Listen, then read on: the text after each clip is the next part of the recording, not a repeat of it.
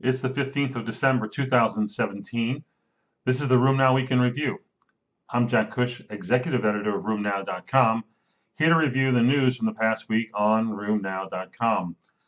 Welcome to all of you who are listening in on podcasts, exercising, driving in the car, um, falling asleep even.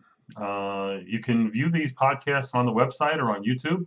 You can sign up for the podcasts on both YouTube and subscribe on YouTube on iTunes, and also on SoundCloud. You can subscribe. At the top of the news, interesting news about tocilizumab and giant cell arteritis. You know, sort of the big news from the last few meetings. One of the major advances in therapy. Finally, a drug that's not a steroid that can be given to elderly people that will significantly alter the outcomes of large vessel vasculitis, in this case, giant cell arteritis. Certainly a big splash, and it's been approved for use in the United States.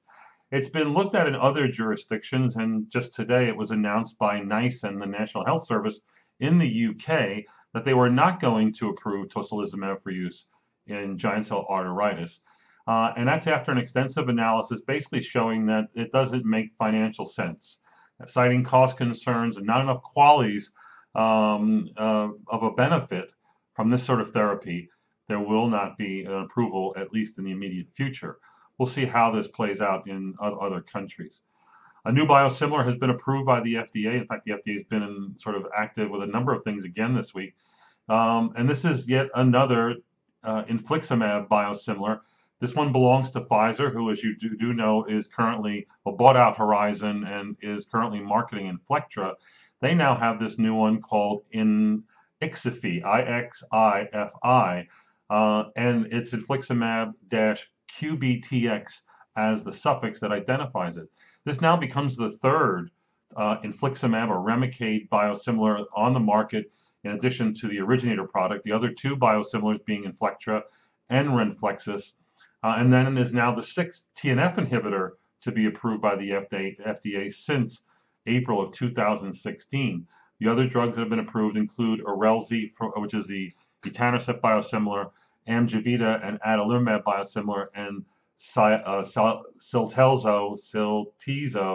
from Boehringer Ingelheim, the other adalimumab biosimilar.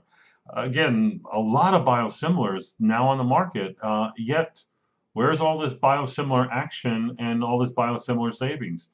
Sort of we're waiting for this to happen. We're waiting to see how it's going to play out. And I guess there's going to be some legislative issues. The question is, how will switching go? In my hospital, they changed over to Inflectra and dropped infliximab Remicade without telling me. And my patients didn't know they were getting Inflectra, the new Remicade biosimilar, and it's been happening for the last almost year. And they're doing that at a 10% savings. A gigantic mistake, if you ask me. They should be holding out for a better deal. So how will switching go? When will it occur? Will it be under your control or not? These are, again, very challenging issues. And again, I think the problem is, will we be comfortable with this? Will we be recommending this? What I've learned from managed care is that they want to see this happen, but they don't want it to be where it's like maybe in this case and maybe not in that case. This only works for managed care when the rule is everybody gets the biosimilar and nobody gets the originator product.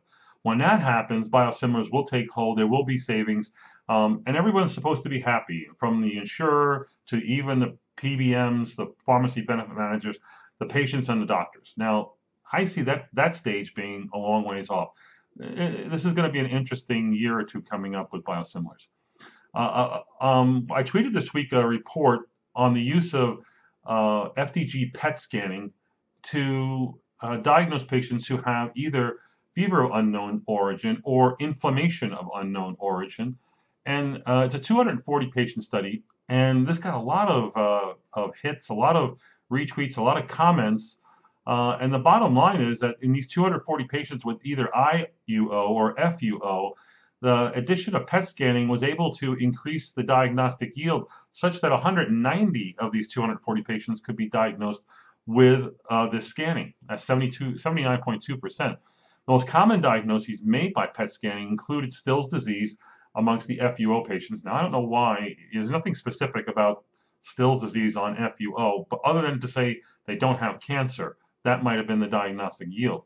In IUO patients, large vessel vasculitis, PMR, and IgG4 related disease were the most commonly diagnosed conditions. Each of these is about 15, 20 to 20% of the overall diagnoses made. When looking at where the utility was greatest, it was seemed to be in those patients with either FUO or IUO who were over the age of 50 years old, who had a CRP of greater than 3.0 milligrams per deciliter or 30 milligrams per liter, and had no evidence of fever. So again, it's an expensive test. It certainly has a lot of utility in the cancer world and in several other conditions, but maybe it has a role here in these often difficult to diagnose cases. Uh, a small pilot study looked at the utility of dermatomyositis and polymyositis patients who are refractory to therapy and maybe treating them with abatacept. So it's a small pilot trial, 20 patients with either PM or DM, and they either get abatacept off the bat initially, or there's a 3-month delay in the initiation of abatacept. So when you look at patients at 3 months' time, 50% of the patients who received abatacept were better by their primary endpoint that was used. And then when everybody got abatacept, and they looked at it at 6 months later, like 8 out of 19, or again, 50% of patients were achieved the primary endpoint, suggesting a response. Again, a small study, it's very limited. The numbers are hard to extrapolate to large populations, but it is encouraging that these 20 patients who are otherwise refractory to steroids and azathioprine and other like therapies did respond with the addition of abatacept. As you know, TNF inhibitors don't work very well here.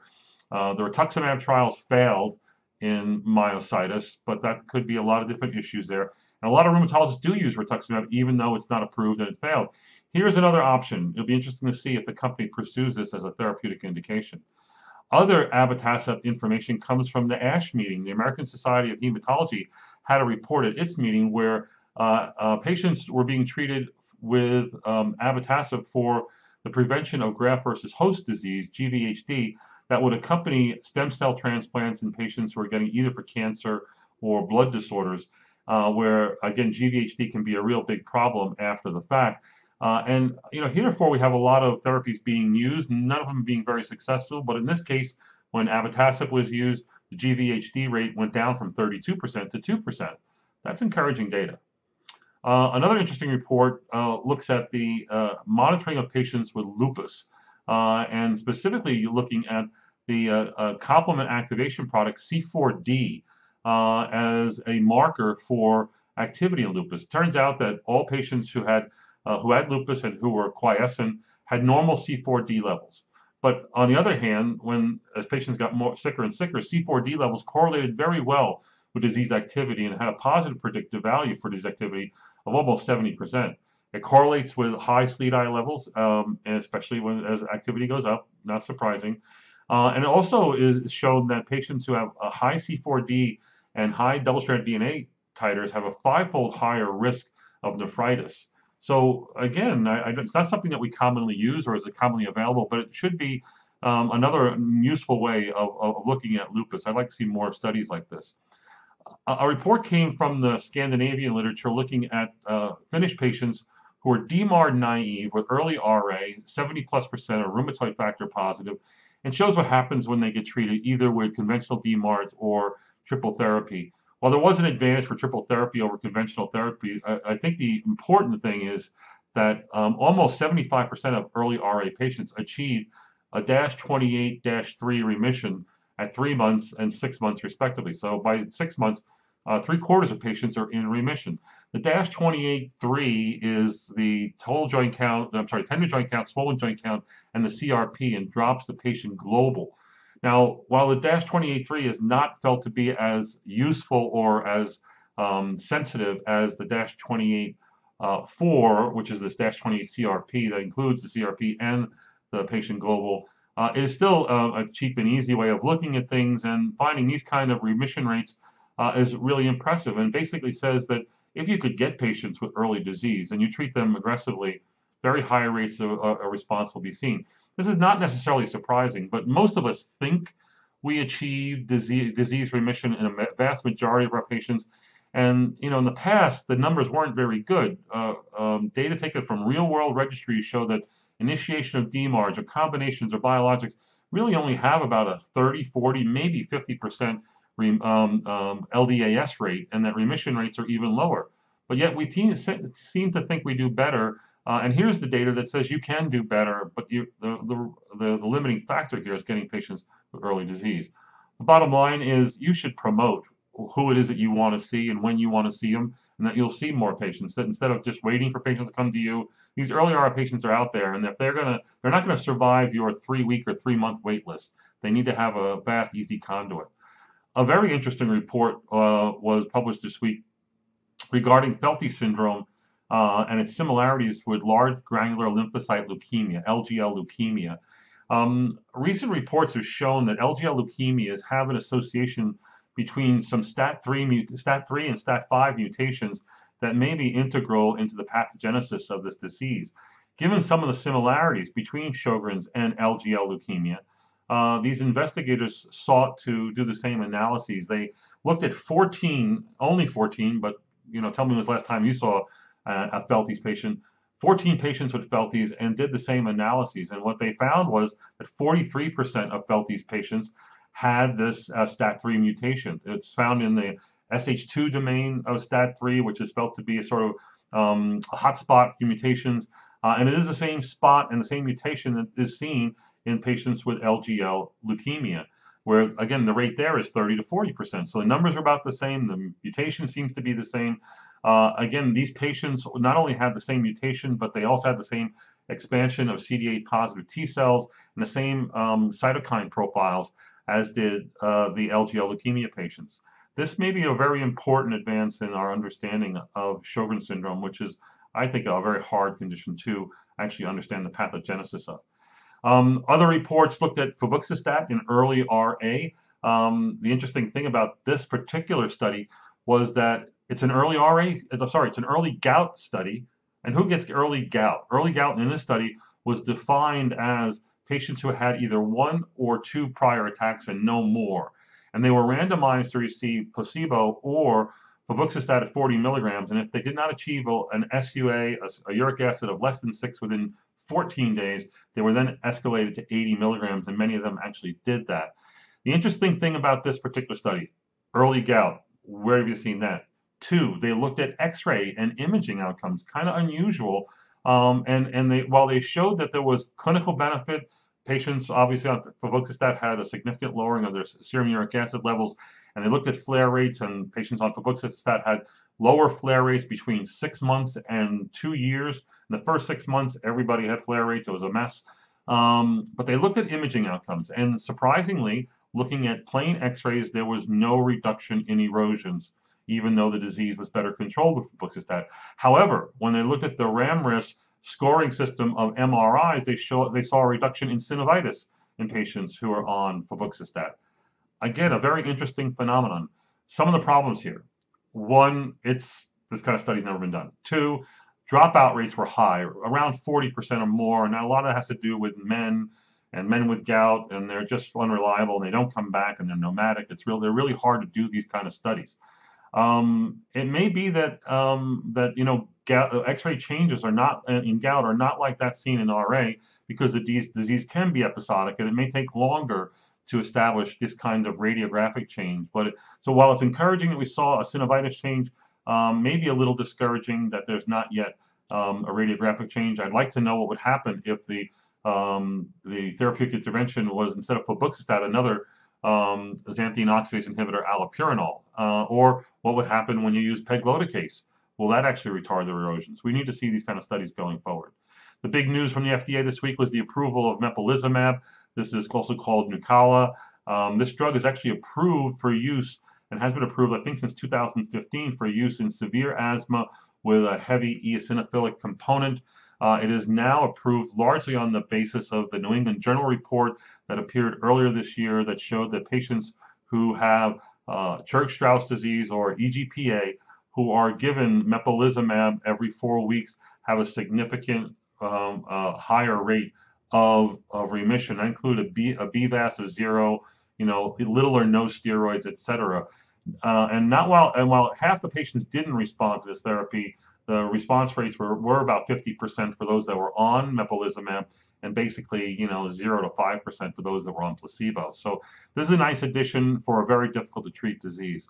Lastly, offspring of women who have rheumatoid arthritis, what happens to their kids in the long run, not after birth, but what about their development and do they develop other diseases? This is actually a really big issue with the FDA and people who want to study outcomes in pregnancy, especially with regard to chronic disease and the use of drugs.